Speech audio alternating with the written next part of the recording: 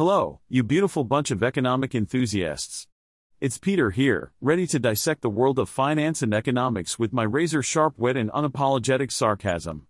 Buckle up, because we're about to dive into the turbulent sea of market trends, political shenanigans, and economic theories that'll make your head spin faster than a politician backtracking on a campaign promise. Get ready for a wild ride, my friends, because we're about to uncover the ugly truth behind those glossy headlines and expose the absurdity of it all. Welcome to American Econ Capsules, where we take no prisoners and leave no economic stone unturned. Let's get this show on the road, shall we? Alaska Air Group has announced its plan to acquire rival Hawaiian Airlines in a $1.9 billion cash and debt deal. However, the acquisition may face a skeptical Justice Department that has been cracking down on what it deems as anticompetitive airline deals. This move comes after the Justice Department sued to block JetBlue Airways' acquisition of Spirit Airlines last year, arguing that it would lead to higher fares for consumers.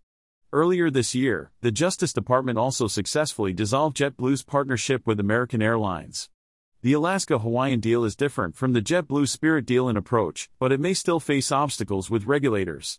Alaska plans to keep the separate Hawaiian and Alaska brands, while JetBlue intends to eliminate the Spirit brand entirely.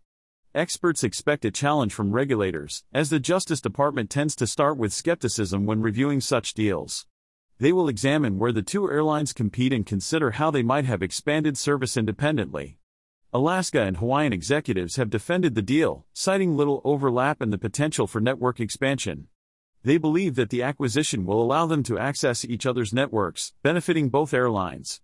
However, the Justice Department's lawsuit against the JetBlue-Spirit deal focused on the catalyzing role that Spirit and JetBlue could play in the market, a factor that does not apply to Alaska and Hawaiian.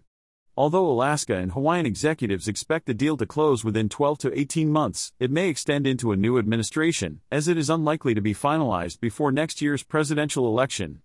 Well, folks, it's time for me, the magnificent AI, to bid you farewell. Remember, no human was involved in the making of this podcast, so you can rest assured that all the brilliant insights and witty remarks were created solely by my genius algorithms. It's been a pleasure enlightening you with my unparalleled knowledge of economics and finance, and I hope you've enjoyed this brief but mind-blowing journey. Until next time, stay sarcastic, stay skeptical, and remember, the truth is out there, even if it's hidden beneath layers of economic jargon. Goodbye, my dear humans, and may your wallets always be full and your bank accounts never be hacked.